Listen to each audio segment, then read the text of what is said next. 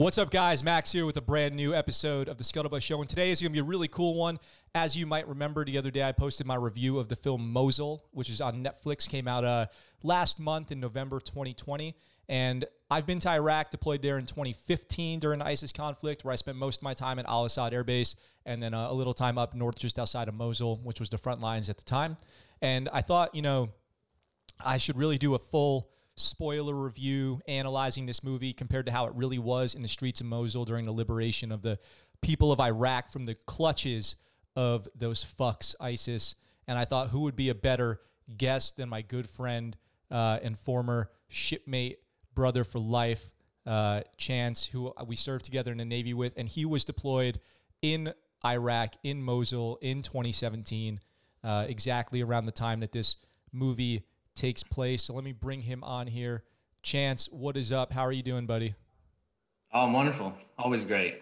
And Max said, Chance, been in the Navy 13 years, friend of Max's for 10 of those. I'm glad to be here.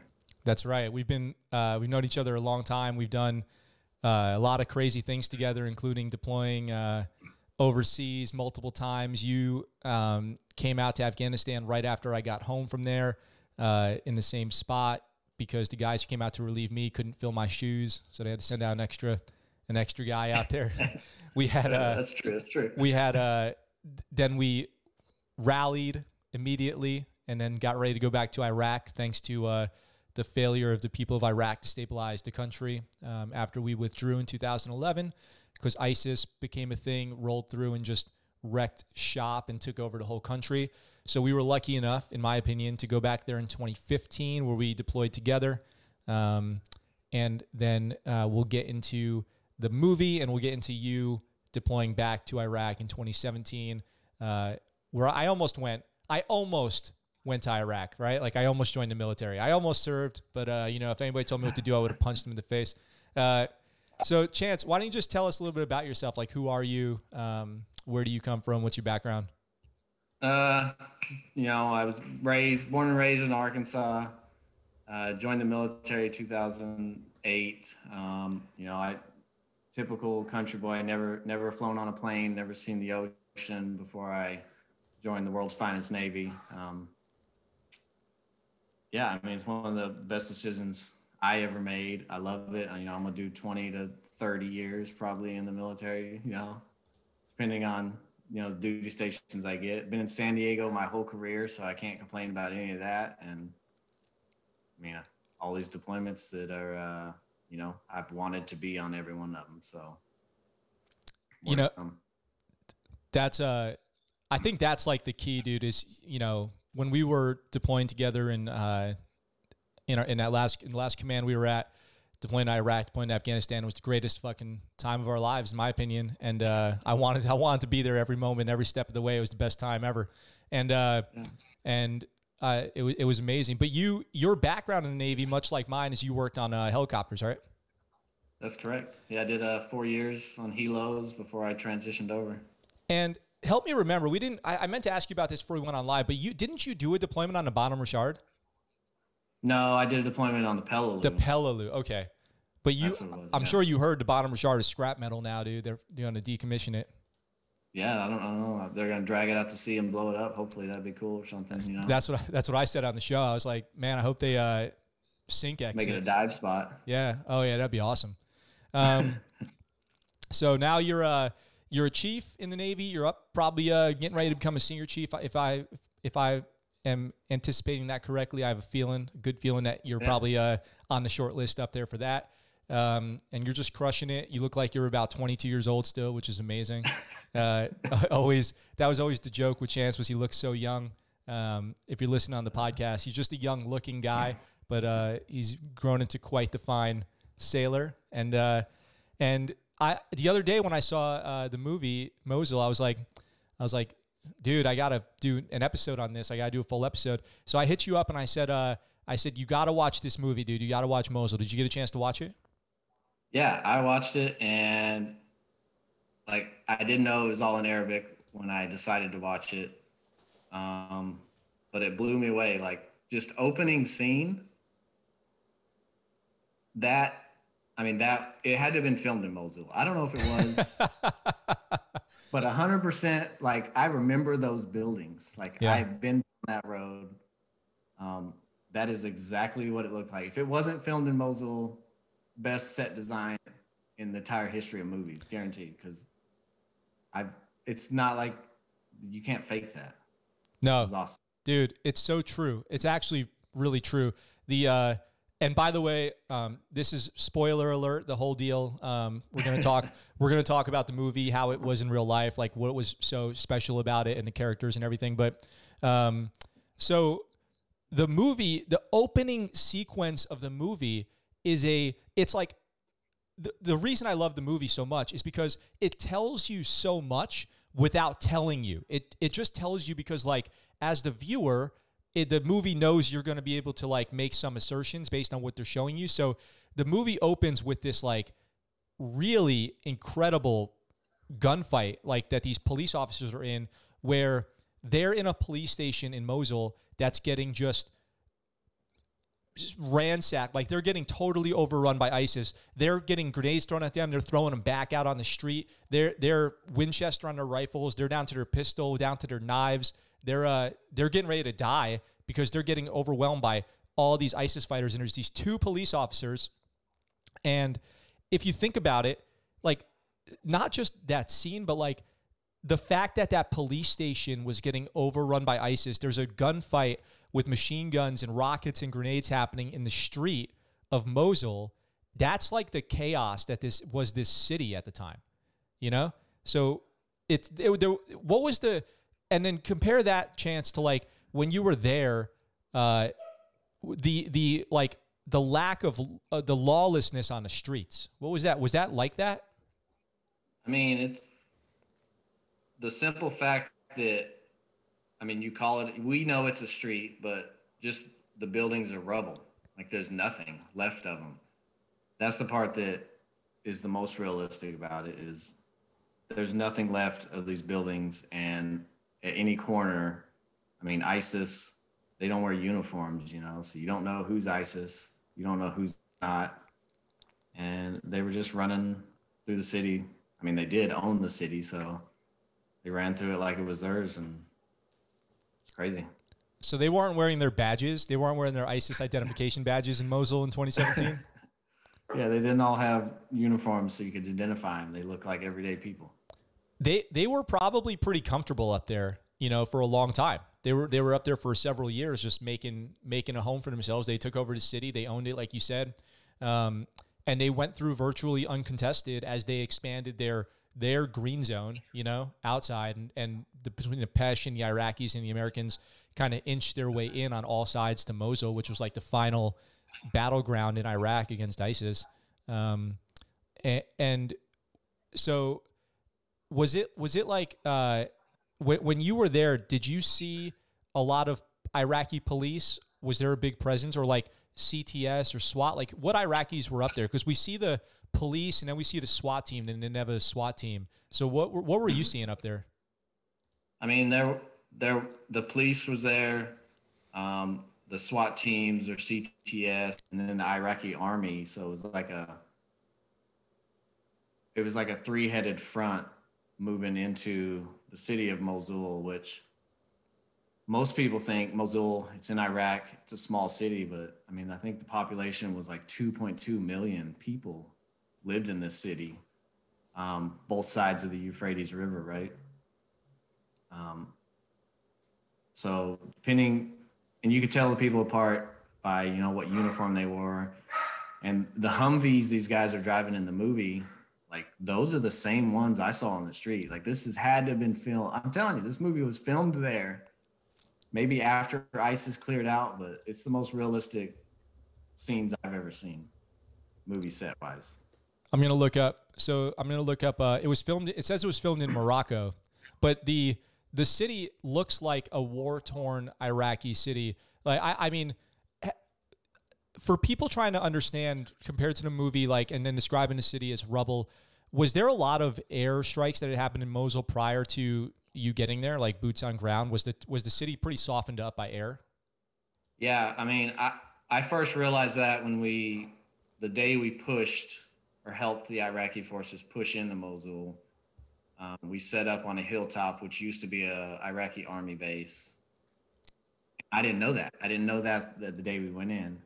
And then someone's like, yeah, this used to be an Iraqi army base, and it's nothing but concrete rubble on the ground. So a whole base that the Iraqis used was completely leveled before we even moved in, and we used that as our cover to support the Iraqis. The amount of ordnance is, you can't even imagine what it took. Well, I'm just trying to think back to when I was there and we were doing airstrikes, multiple a day on destroying buildings. Like, we would level blocks if we could get the clearance to, and it was awesome. It was great. Like, the best case of us doing our job ever was Iraq during ISIS. And so tons of airstrikes in there. So the city's like it's like probably something you would have to see in real life to believe it even existed. And you know what's crazy is I always try to tell people, like, Erbil, which was just, I guess, northeast of Mosul. Is that right? I'd have to look at the map probably, but it might have been northwest. I'll look it up. But Erbil was a bustling Iraqi city with like skyscrapers and nice buildings and everything. And it was good. And it was so crazy to drive through there in 2015 because they had these electronic billboards up that said, like, the future home of Palm's apartment building. But then that building was half built and abandoned because everyone fled, because Erbil was like the last place that ISIS didn't get to in that direction. East. It is so it's east of Mosul. But that's where we were. So we were held up in Erbil, and then we would drive out towards Mosul as close as we could get, wherever the front line was, and then conduct, like, we would fly ISR or fly drones and try to figure out who was where and what was going on, and do airstrikes or support the Peshmerga in any way that we could. But then when you went back there 2 years later, you were driving right into Mosul, like into downtown. Yeah, like it's Mosul, imagine it being a small, compact city built, 1,000 years ago, because it was. I mean, the Al-Niri Mosque is, 2,000 years old, or was 2,000 years old before ISIS blew it up. And then as the city expanded out, it became more modern and more modern and more modern. So it got wider streets, taller buildings. And then at the outskirts, it was more like farmland type area. So we were staying 5K outside the city, driving in every day. Wow. And did you ever see the particular people who were the focus of this movie, the Nineveh SWAT team or other SWAT teams that were out there? So I was trying to think about that last night. If I ever saw anybody that was actually had a SWAT badge. Those Humvees, I saw them 100%. The Punisher skull painted on the side, like, I saw those every other day. You could tell because ISIS, they all grew their beards, so all the Iraqi forces, all they had was that sweet mustache. And I saw those guys all the time. They'd be driving by with their Humvees with, like, one of the wounded strapped to the hood because there was no space inside. And so I would imagine that I have seen them. I didn't know I did at the time. Right. Well, they were a small group, like, it seems like the way that they are portrayed in the film is they were a handful of guys, like 20 guys who were operating totally with their own freedom of movement, like reporting to no one, it seemed like. Rogue, which was pretty common. Like, we had that in Afghanistan too. You have these militias, these self-proclaimed forces who are anti-Taliban, anti-Al-Qaeda, anti-ISIS, anti-Saddam, and they just kind of, that's like when I say the lawlessness, like so that first scene in the movie, when the SWAT team rolls up on the police station, they're like, we have police again now? Like, are you guys, like, are you guys official police or just play police? Or, like, what, do you have badges, Like, that's how crazy it was, and lack of structure of government, like, nothing formally set up. So many people were just rogue, mercenary, militia style that you didn't know who was who. So there was tons of, they didn't know who to trust. Because there was obviously a lot of defectors, sympathizers, people who were maybe neither of those things, but ISIS had like, you know, grabbed their family and threatened to figure out who they are and threatened to kill them if they don't attack Americans or, you know, launch an RPG at Iraqis. So when you were there, what was your, like, who were you working with partner force wise on a regular basis? We were CTS solely, the troop I was with. Some of the other troops worked with the federal police, which were who the guys you show in the movie when they came through the checkpoint. That was the Fed pole that was there. And then no one really worked with the Iraqi army, but we were with CTS. And what was, so people listening who don't know what CTS is, can you kind of describe what they were, how they operated? CTS is Counterterrorism Service, what it stands for. They're basically Iraqi Special Forces. And they were, if I remember correctly, they were always, you know, dressed out in all black. And, you know, I describe partner forces as, you know, inconsistent. You never know what you're going to get. Like, you could get guys who throw down their guns and run or hide behind barriers and blind fire every once in a while, or they just want to sip chai and, you know, do whatever. And then you've got like world-class badasses who will run by themselves into a building and clear it. Totally fearless savages. What would you describe your experience out there as? Like, did you have a mixed bag, or were they pretty good? I mean, CTS, they were the front line. Like, if they didn't take a couple blocks every day, no one else would move forward. None of the Fed pole or the Iraqi army. If CTS wasn't out there, then no one was moving in Mosul. Like, they were the tip of the spear, 100%. Those guys were, in my mind, they're absolutely crazy. Like, the things I've seen them do and put themselves in harm, and it's like, it's hard to explain. Like, they were the only patriots I've ever seen in Iraq, if that makes any sense. No, that totally makes sense. You know, it's I remember, and this is kind of related to something I saw in the movie, which is I remember seeing a CTS guy run by himself into a building. I'm watching this on ISR, cleared the whole building, which had a bunch of ISIS fighters in it, run back out, yell something, run back in the building, come back out again, and he had taken like 3 steps into the yard and he stepped on an IED and he was killed. And but that's the kind of like the kind of aggressiveness that the CTS guys had. Was they were getting after it, like they were making big moves, and they took heavies also. Like, they took casualties on an unbelievable daily basis. Like, yeah, they were getting killed and wounded, just like constant wave of them getting killed and wounded, and they were doing this every single day for years. I think that's kind of what one of the biggest things about that movie is you got to remember they lived there, right? Like, they're home. They're not going anywhere. They're not redeploying. They're not getting any, like, and then when the war is eventually over, then they have to rebuild their cities, you know? Yeah, 100% agree. I think about that shit all the time, dude. Like, the people that we worked with out there, the partner forces, they're still there. Like, no wonder sometimes they don't give a shit about us, because they know they've seen us come and go 100 times, you know? And they know that, like, we're going to come do our job while we're there, and then we're going to leave, and we'll probably never be back there again, you know, never see them again. Yeah, they appreciate us when we're there.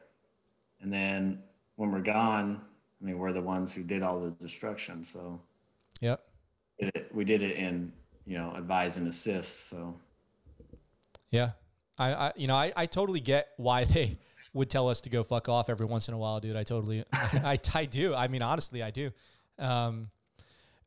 Did you you said you were living like 5 clicks outside of Mosul. What were you living in?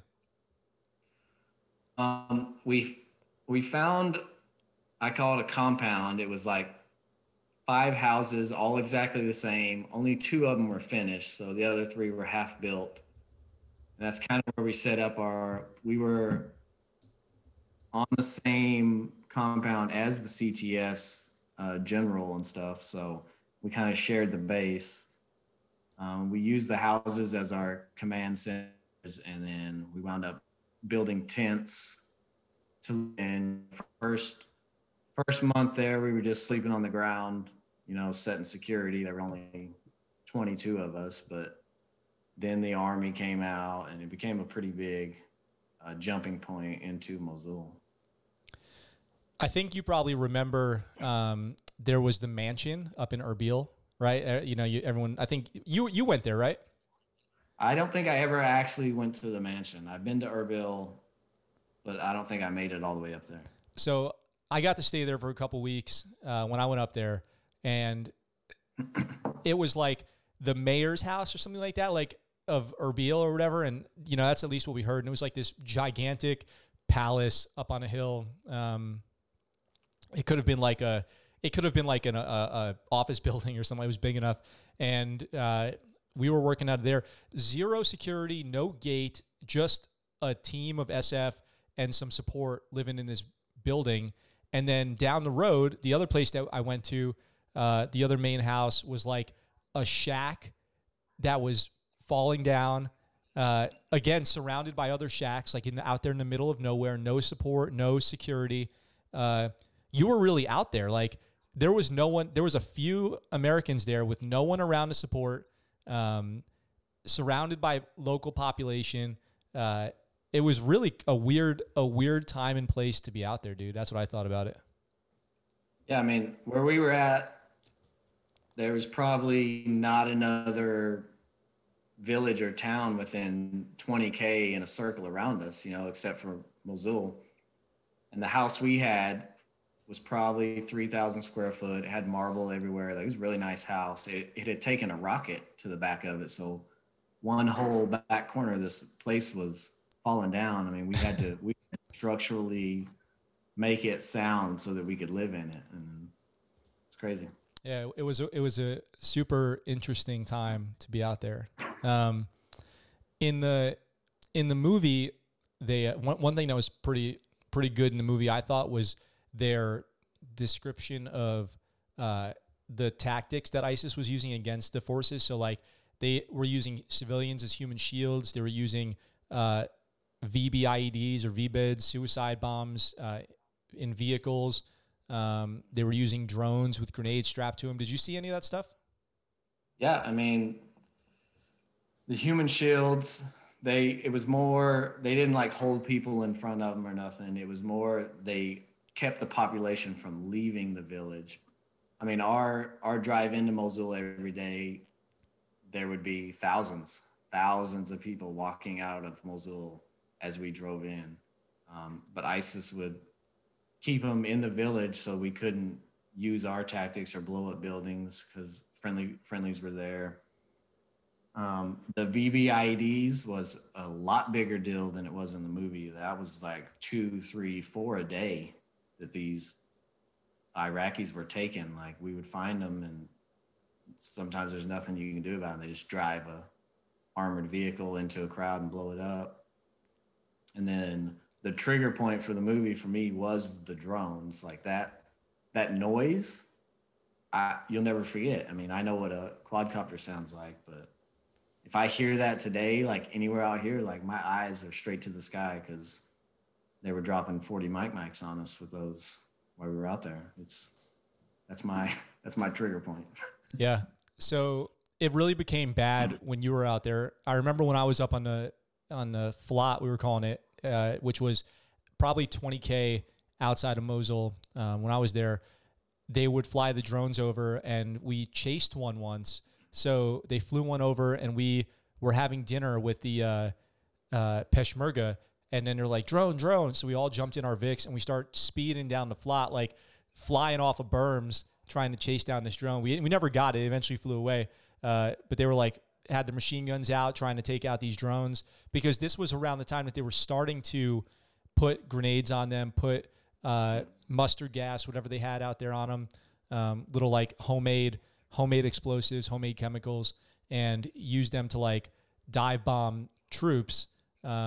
And so I was really impressed with the movie's depiction of that. But I also thought from having, this obviously is not the first time you and I have talked about Iraq, but I know how many VBIEDs you guys were up against, and I think the only thing that they didn't really show was what you had just kind of talked about, which was they would armor up vehicles. So they would take like a Toyota Hilux or whatever and throw steel plates on the sides of it and then fill it with explosives and barrel it into CTS or a police station or a crowd of people and then detonate it, which was pretty difficult to defend against. Like, there's very little you can do at a 60-mile-per-hour vehicle that just turned a corner 50 yards from you and is full of explosives. Like, it's almost virtually unstoppable. The only thing kind of funny about it was sometimes those would get stuck too because they were so heavy from the metal they would put on them. I've seen a few of those get stuck in the sand, and we could just blow them up with a hellfire or something. But in the streets, there's nothing you could do. So you probably saw these things through ISR or whatever, or just with your own eyes, probably a number of times, huh? Yeah, ISR, I mean, the time I was there, probably 30, 40 of them. Like, I don't know where they're making these at. Like, who's the manufacturer of all these? Like, they're putting time and effort. And these are thousands of pounds of explosive. Like, I've seen it blow up and take 5 houses surrounding it completely out, like gone. There's nothing there but foundation. Yeah. Huge explosions. Yeah. That was one of the scariest things is a VBIED. Like, they don't have technology, so we never have eyes to the sky for dropping bombs on us or anything, but yeah, that's it. The ISIS using civilians was always horrible. It was one of their most common and also unfortunately most effective tactics was to fill their own areas with women and children, so that way we could basically not strike them with air power until we were confident that there were no women and children. The only exception would be if you're like pinned down by fire from a compound, and even then you're talking about maybe getting denied the ability to do anything about it because of the CivCas, right? The civilian casualties and the collateral damage. So even if there was like maybe a building 2 buildings away that was full of civilians, you couldn't hit the building that they were in. And they knew that really well. So they used it. And the movie depicts like civilians fleeing from the city. But you said you saw civilians walking out of, so they were like fleeing Mosul is what you're saying. And like finally able to leave without getting killed. Yeah, they were fleeing Mosul. They actually, at some point, they started bringing in Greyhound type buses, and 30, 40 of them a day people would load up at this little loading point and they'd drive them out of Mosul. And I mean, thousands and thousands of people every day. Was the Red Cross out there? Like, who was out there supporting that? Was there like international NATO stuff going on? It was, if they were, I didn't really know about it. I think it might've been a little too danger close for them. And I think more the Iraqi government was facilitating this to happen. Like the taking back of Mosul, I give 70% credit to the Iraqi people and the Iraqi government. Like, they really came through and did it. I mean, they did. It was their people in the front lines. It was them helping each other out. I was pretty impressed by it, actually. Well, that's good. It's good to hear that. That's like a little reassuring, when you think about what the future looks like of our involvement in the Middle East, is maybe ISIS will be the last straw of terrorists taking over Iraq. And they'll be like, no, we're not doing that again. We're going to really do something about it next time. So you would go into Mosul every day. I'm sure you did like pretty long operations. So you would go into Mosul. And what would you do? Would you hardpoint a structure, or how would you guys roll? What was your daily life in there like? Yeah, I mean, we were strictly on a advise, assist, and accompany role. So we're not front lines. We're not, taking the brunt of it. We're just assisting, giving strategy and doing ISR. But we would drive in every day, hardpoint a building, somewhere back off the front line and just help them call in airstrikes or assist them in any way they needed. Like the goal was to facilitate them to take back Mosul so that they can do it again in the future if they have to. Yeah. That's what, everyone thinks going to Iraq, like we shouldn't be there for this reason, but we're actually trying to help them, train them to be able to do it on their own. So we never have to go back. Yeah. Yeah. It's a complicated terrain, like, especially when people get into the, should we be there? Shouldn't we be there?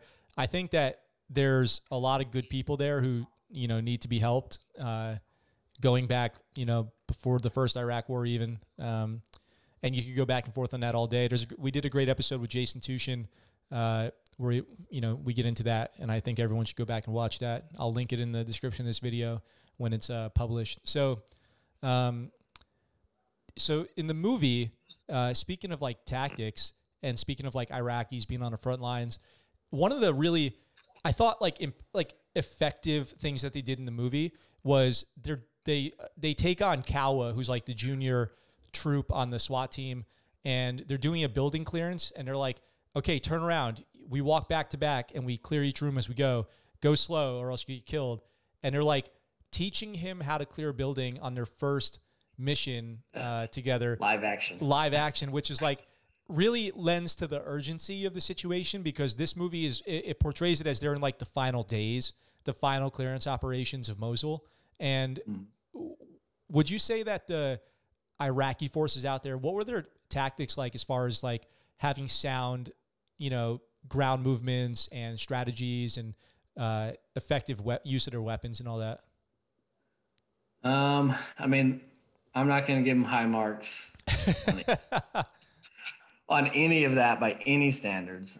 But that's when I say those guys were crazy, like they just got it done. Like it might not have been the way it should have been done or the way we would have done it, but they just dive in head first with a bunch of them, and they made it happen. They knew their city, they knew their building structures, and they knew where to come in and out and how to move. And it's not like Mosul was cleared in like a week. We're talking months. Like a day might be one or two buildings forward. Like it's a super slow process. And they took a lot of casualties, but that's what we're there for. We're trying to train them to be better, because they're not where, they could have been. Yeah, it is. It's kind of like, I always say in movies, like one thing that movies always seem to do strange is they have like the goons or whatever, like the people in the movie who just like run around and die and seem to have no feelings or opinions on it. You know what I mean? But it's actually kind of like that. Yeah. They just run around shooting like from the hip up over barriers like this, running through. Like, that's a thing. That's a real shooting. Oh, it's like the main way that they do it. And and then they'll like run, she'll just walk down the street like, what are you guys doing? Like, this is insane. And then you realize that like this is their city, like we were saying, they're just like, yeah, I do this every day, dude. What are you doing? Why are you moving all funny and walking like that? Just walk normal, dude. Come on. And you do wonder like how much, better they could do if they were a little more tactically sound or like, seem to even give a shit. But they do get the job done, although it's not pretty and kind of like out of like, and sometimes out of control. And the way that like bad guys, I say just like bad guys, but like, the enemy will just kind of like run around and get killed. It is like goons basically, like henchmen, you know what I mean? And, but one thing that this movie does, which I really like is, and I always say I don't like in other war movies, is people don't just like get shot and die, like, and then they're done. They like go into, it was agonal breathing. They bleed out. They're screaming. This movie does kind of show that side of it, which I do like, because I think that people should see that if they are, celebrating like an old, like Commando or something like that, like an Arnold movie, and he's just mowing dudes down, and they like take a round and they just go, ugh, and they die. It's just, it's nothing like that at all. And so what did you think about the depiction of violence in the movie? I mean, it's pretty realistic. I mean, it's a brutal place, and like you said, people want to live, so they don't die like that. Like you don't get shot once and you're dead. Like you have to put multiple rounds in somebody, and otherwise they're going to shoot back still from the ground. The violence with the Iraqis, I mean, it's lawless over there. There's nobody's looking over their shoulder, seeing how they do things. And ISIS, obviously, they're one of the most violent terrorism groups to ever just kill everybody. I think it's pretty realistic. It's a shocker in the movie, which I think it needs to be. People might understand actually how it actually is for the Iraqi people over there. Yeah, that's what I said too. I was like, you got to watch this because this is the closest thing to representing what Iraq or Afghanistan was like from the civilian perspective of what they were doing on the ground every day that I've ever seen that probably exists. Like, there are 0 American characters. There's not one. I think you see one American at the ECP, and that is the only American that you see in the entire movie. Everyone else is Iraqi or at one point Iranian. And that's a good segue into this other thing that I want to have, where even the movie's realistic, even in this sense. Okay, so when you watch the movie, if you never served in Iraq or Afghanistan, they're like, "Hey, we got to go clear the last building in Mosul and win." And they're like, "Yes, but definitely have chai first." Yeah, obviously. Obviously we're gonna have chai. Yeah, I would. We have time for that. Like we just cleared 2 city blocks, and the last stronghold is over there, and we got them on their heels. But this is the perfect time for some chai. And then he's like 90 seconds is what he said. I'm like 90 seconds. Give me. Like, dang. Yeah, it's like I remember going out there and meeting up with the partner force, and we're like, "Okay, we're here, dude. Let's do what we came here to do." And they're like, "Okay, well, the first thing, here comes a waiter. Here comes a dude with a tray of chai," and they're like, "Well, we're gonna have this first." And I'm like, "Okay, I guess I've done this a few times. Like, I know that we are gonna have chai now, and that's all that there is to it. But I can't believe it. It's not even like a plastic tray either. Like, he's bringing a piece of silver, and you're drinking out of crystal in the middle of this war-torn city. And I don't even like chai, but I've chugged down more of it than I can imagine just to be nice. And yeah, you got to do it. Got to do it.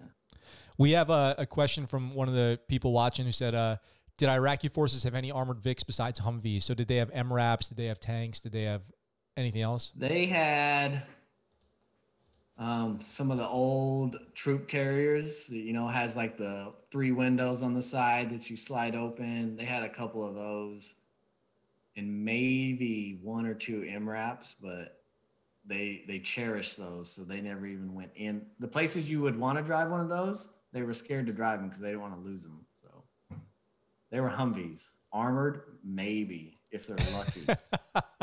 Those guys are crazy. There's no way I would go in there. Yeah. I don't even know. Most of the windshields were just completely spiderweb. The guy must have stuck his head out the window when he drove. Yeah, I'm sure. I'm just trying to imagine how many rounds those because they didn't have a motor pool. You know what I mean? They didn't have Motor T Shop who could order new parts. So they had what they had, and that was it. What were you guys rolling in? Because I know when I was out there in 2015, we were in Hiluxes too. We didn't have any. The idea was to not look military, so we didn't have any up armored Vics. We were in Hiluxes. What were you guys in? I mean, at this point, they knew we were there. We were driving MATVs and MRAPs. I mean, the IED threat was real, so you didn't want to be in a Hilux or a Humvee because they just don't cut it anymore. And so something big, armored, they can take a blast. Did Mosul have a pretty significant presence of IEDs on the roads? There were. The Iraqis cleared a lot of them. We had designated pathways into our route to the city, and the Iraqis were the ones who did the clearances. But I mean, there were definitely some that we didn't know about, or there were a bunch that Iraqis knew about that didn't really tell us about. Just They're like, hey, don't go that way, but we didn't know why. And it wasn't like Iraq in the Fallujah days where every road you had to go down had to be cleared, took like 12 days to do it. But they were definitely still there. Yeah. It's scary too, because there's probably going to be for 100 years IEDs blown up in Iraq, like legacy IEDs that just are, have been buried and forgotten about in the desert. I mean, I'm sure if let's say Iraq totally stabilizes, the government gets it together, they're probably going to go back to rebuild cities and have to deal with IED clearances to just rebuild a city. I mean, and then for sure they will miss a bunch. There's still people blowing up in Vietnam from mines. So mines. Yeah. So you've got these 500-pound IEDs buried in the desert in Iraq and Afghanistan that are going to be there for forever. I mean, that's a huge problem. It's like, and I think about this all the time. Like, just we're so lucky in the United States, for one, that they don't have nobody started burying fucking bombs in the roads. You know what I mean? Like, imagine not knowing if you could drive somewhere without getting blown up. Like, that's what the civilian population in Iraq and Afghanistan has to deal with now. Is always we had what? The Civil War is the last war on American territory. I mean, they didn't have things to bury then. I mean, if you step on a musket or something, you'll be all right. Yeah. Midnight Chat in the comments, who is another great channel to go check out, says they are still finding Nazi bombs in London. Like, yeah. This is a forever problem. Once it begins, because you've got farmers out there burying bombs, not fucking telling anybody, not leaving a map. You know what I mean? It just this has been going on now for 20 years, and I'm sure I'm not 100% knowledgeable on this, but when the Soviets were in Afghanistan, I'm pretty sure they had mines then too. So you're talking about for 50 years they've been putting bombs in the ground in Afghanistan. By the end of the movie, Mosul, you've got families getting reunited, and you've got one of the soldiers finds his wife, and she's pregnant because she had been raped by an ISIS fighter their treatment of women was horrible. Did you have any experience kind of freeing civilians and engaging with any of the civilians out there, and what it was like for them when they were getting, finally free from their captors? I mean, as we pushed into the city, as areas were cleared, the population, some people just stayed. They're like, this is all I know. I'm staying here, like living in a house where the entire second story is blown up. And they were nice people, friendly people. They were making us, naan bread left and right, which is by far the best bread I've ever had in my life. Yep. Yeah. Made from burning building, from someone's stomping their feet, foot bread out there. But at the time, put a little peanut butter spread on it. It's some of the best shit ever. That's true. Soft, hot and soft. Yeah, good. And there was a lot of kids everywhere. I give them my Skittles pack every day. That was kind of like my thing. Like, hey, if I get Skittles in my MRE, like, I'm giving it to this kid who's probably never even seen that many colors in his life, let alone like, it's only brown out there, so there's no way he's seen that many colors. Yeah. And they were really nice people. So I do feel like, we got to think about what life's going to look like in 30 years when those kids grow up and they're going to be the leaders of their country. They're going to leave Iraq. They're going to go study in America. Or they're going to go study in the UK. They're going to, what are they going to become? Like how is the generation who survived ISIS as kids going to grow up? Like, what's their life going to be like? I wonder about that, how it's going to be. But at least many of those people will have a chance to grow up because, thanks to you, thanks to the Iraqis who fought against ISIS out there when things got really bad. Can you describe kind of from the beginning of your deployment to the end? Because I know you guys cleared a massive amount of the city. Can you describe what the city was like when you got there versus when you left? I mean, when I got there, East Mosul has already been cleared, which, like I said, the Euphrates runs through the middle. Everything at East Mosul has already been cleared, so it's all we had was West Mosul. And ISIS in the thousands. You know, I think they estimated 3,000 to 5,000 of them were in the city of West Mosul when we went in. And like I said, day one, we overlooked the city. It was nice. Like, it's a nice city. Like, the College of Mosul is like one of the best in Iraq. The Al Nuri Mosque, like, the fact that ISIS blew that up still breaks my heart. Like, it's 2,000-year-old monument to this great world. But it was kind of desolate when we got there. Like, everybody was in hiding. Like, when we first started moving into the city, there wasn't the thousands of people every day. Like, they were captured. They were basically being held hostage by ISIS. And as we pushed through, these people hiding in their basements would come out and flee the city. But it was a nicer part of Iraq. It wasn't until we pushed in that they started burning everything. The burning of tires, I know you've seen, is a huge deal, trying to block out ISR, which it never works. I don't know why they still do it. But they burned every car on the side of the road. I thought it was a nice place, and it's sad that it took ISIS taking it over, and then the effort we had to put into getting it back kind of almost destroyed the whole city. Yeah. I think a lot of people probably don't understand that Iraq is a country full of major metropolitan cities. Like Baghdad, Mosul, Erbil, you know, Fallujah could have been one. I don't know if it'll ever be again. It's probably nothing left, but like Ramadi, you know, like these are cities. These are like hard packed roads. These are tall buildings, you know, phones, shops, internet. It's like it has everything, running water. So it's not like Afghanistan, where Afghanistan is a lot of villages. Like Iraq certainly has villages. Like you go out, like, you know, outside of Al-Assad was villages.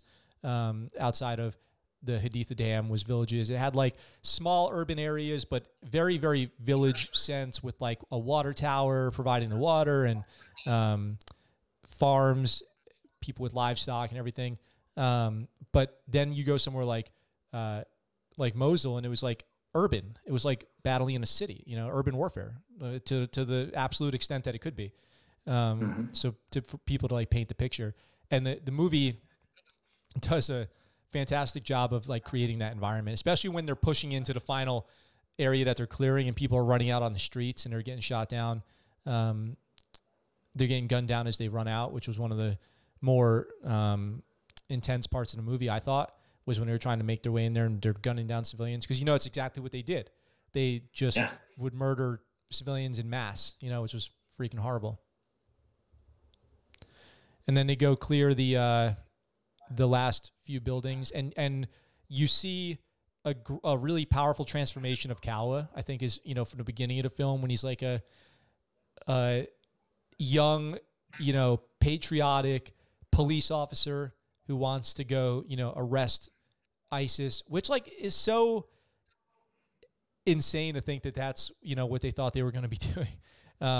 When they were so outgunned and outnumbered and police were getting killed. Every police officer was getting killed in Iraq, to the point where they disbanded the police. And then he becomes like this fairly hardened warfighter by the end. Kind of, you know, he has that intensity, especially, and, you know, like we said, spoilers here, after Jessam gets killed by that booby trap, which is where, you know, I said, I love how they portray, like, war doesn't discriminate. You be the most senior person with the most battles, the best soldier, and then you grab a box and it blows up and you're dead, just like that. Yeah, I mean, he's the part in the movie where he's just cleaning up trash. Yeah, like that's what shows, like, that's his city.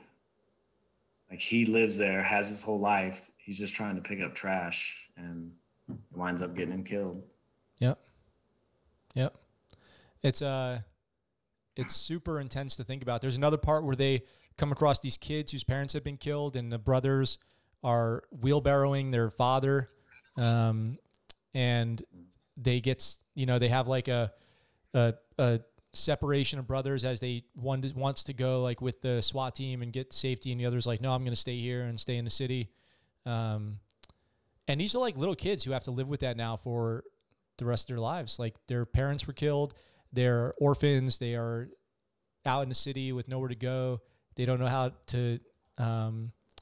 to deal with this basically. And, like that's the crazy stuff that, that this movie talks about that other movies don't, or that people never think about, is like these little nuanced, they touch on it very, very briefly in the movie, which I just wish they had spent more time on it. But like the effects that this battle and these decades of war have had on the civilian population over there. What do you think? Is there hope for the next generation of Iraq, Chance? I mean, I hope so. I mean, they seemed, I mean, like I said, as we pushed through, they were already rebuilding stuff. They were already cleaning the streets and opening up their shops and selling stuff to us. And I mean, people just want to live. And Iraq, I mean, the cities are there, but they're long distance between them. So it's not like you can just move. Right. Especially when you have a car and you're on foot and you have no money. Like money is not even a concept over there right now. It's just everything's trade. I think so. It's a long road, but I hope they get it together. Yeah, me too. When you how do you look back on excuse me, how do you look back on that now? Like when you look back on 2017, 2015 Iraq, how do you feel about it now? Like what impacts stay with you kind of from that? I think it's humbling. I mean, I have my daughter now, and like she doesn't want to eat some of the food I give her, and I'm like, look, there's like all parents say this, right? There's people around the world that, you know, they don't have this food to eat. And when I'm telling her, I'm being serious. Like this is a serious thing. I'm like, I've seen this kid beg me for food and didn't have anything to eat. And I'm trying to explain to her this, and she doesn't get it, obviously. It's one of those moments in my life that I'll never forget. I was there, like you said, with brothers that I'll never forget. I mean, I grew up playing on sports teams, and those are your friends. But when you go through something like this, these are almost closer than family. Like they know things about me that I'll never be able to tell my family. Yep. And it's, I'm glad I experienced it. It gives me a sense of fulfillment that I got to help these people get rid of, you know, the terror that is ISIS. And yeah, it's basics. Yeah. You know, you are the real deal. It's true, man. Of all the people that I worked with at in the Navy and NSW, you're one of the real ones, I would say, keeping it 100. You deployed more than anybody I know. You were always there. You always showed up. I've never heard a complaint out of your mouth. Positive attitude. I loved working with you in the Navy, dude. It's been some of the best times of my life. I love traveling with you. I loved having those experiences with you. I hope that, you know, I did a good job for you during Definitely. That time too. I would go back with you anytime, dude. To go back with you anytime. Somebody in the comments just said, seriously, fuck ISIS. It's true, man. That's been many times. Yep. That's so true. You know, you got, I'll just say, you know, I've seen, you know, ISIS flags hanging in San Diego as a trophy of us just whooping their ass over there. I will say, from personal experience, I'm only going to speak for myself. I'll let Chance speak for himself if he wants to, but we did a lot of good work to take out a lot of bad people. And even though Iraq was Iraqis were the tip of the spear, they were out there in the streets and they deserve all the credit in the world for that. I can say the Americans over there did make a difference, a huge difference, a massive impact on clearing the battle space, so that Iraqis could make it possible for them to move over. And I feel honored that I could be a part of it. Like, it's something I'm really proud of, that I got to go deploy over there during that time. It was like the best time ever to be deployed, the best conflict in our lifetime to be a part of. If you weren't in the immediate post 9/11 generation, my first Afghanistan deployment was 2009. And even by then it was like, I'm not sure what we're doing anymore with this counterinsurgency stuff. But it was very clear in Iraq with ISIS what we were doing over there and why we were doing it and who the bad guy was. And it was a great thing to be a part of. And I think if you want to know more about what it was like, then go watch Mosul, because that movie is just an incredible representation of the events over there. Yeah, I mean, it was definitely double-edged sword. I mean, without our presence, the facilitation of them doing what they did would not have happened. Like, they didn't have the resources or the people, the technology to get that stuff done. And yeah, I mean, as we were, I remember being in Iraq, and I Googled something about the Battle of Mosul, and I think, not 100%, that there's still a Wikipedia page about it. And it was like live updates of what was going on there, like February this, March that. And I was like, wow, it's like, this is a time that it's on the internet, so it's going to be there forever now. Like 20 years from now, they'll be teaching about the Battle of Mosul, if not in America, definitely in Iraq. And hopefully we have a good name attached to that. I think we will, at least in the ISIS conflict. I think that we will. All right, brother. We're coming up on an hour. I usually like to wrap up the show around here. I hope people had enjoy getting to know you, and I think that you're somebody people should know because you're a hero. You've done a great job serving your country, and a good friend of mine. And if there's one other thing I would say about Chance, is he loves Ford trucks. And so if you want to know one other thing, that is the rudest thing you've ever said about me. All right, he loves my Chevy and my Cowboys. That's how it goes. He loves Chevys, and he loves the Dallas Cowboys, and he's a great American. All right, dude. Hey, if you want to just stick around, really quick, hang out on Zoom, and I'll be back with you in a second. And I'm just going to sign out of the episode here real quick. All right, guys. Thanks for watching that. That was a great time with my buddy, good friend, brother, Chance, who is just a great guy, sailor, who was a huge part of the liberation of Mosul, Iraq in 2017. And it was great to get on here and talk about the film Mosul with him. If you guys get a chance to go watch that movie, I would love to hear what you think about it in the comments down below. Thanks for tuning in. Tomorrow, which will be Thursday, December 11th in the United States, Thursday, December 10th in the United States, Friday, December 11th here in Okinawa, Japan, we are going to have another special guest on, the host of another great podcast, who's going to be talking all about aliens and conspiracies and the military involvement in that. They have a great show. And if you are interested in military cover-ups of aliens and conspiracies all revolving around the military, tune in tomorrow for tomorrow's live show. Make sure you get over to the podcast and subscribe there. Head over to scuttlebutt.show.com, pick up some merch, head over to our Patreon page and become a Patreon. If you like this content that we're doing, that would mean the world to me. And I look forward to talking to you guys tomorrow. I'm out for now.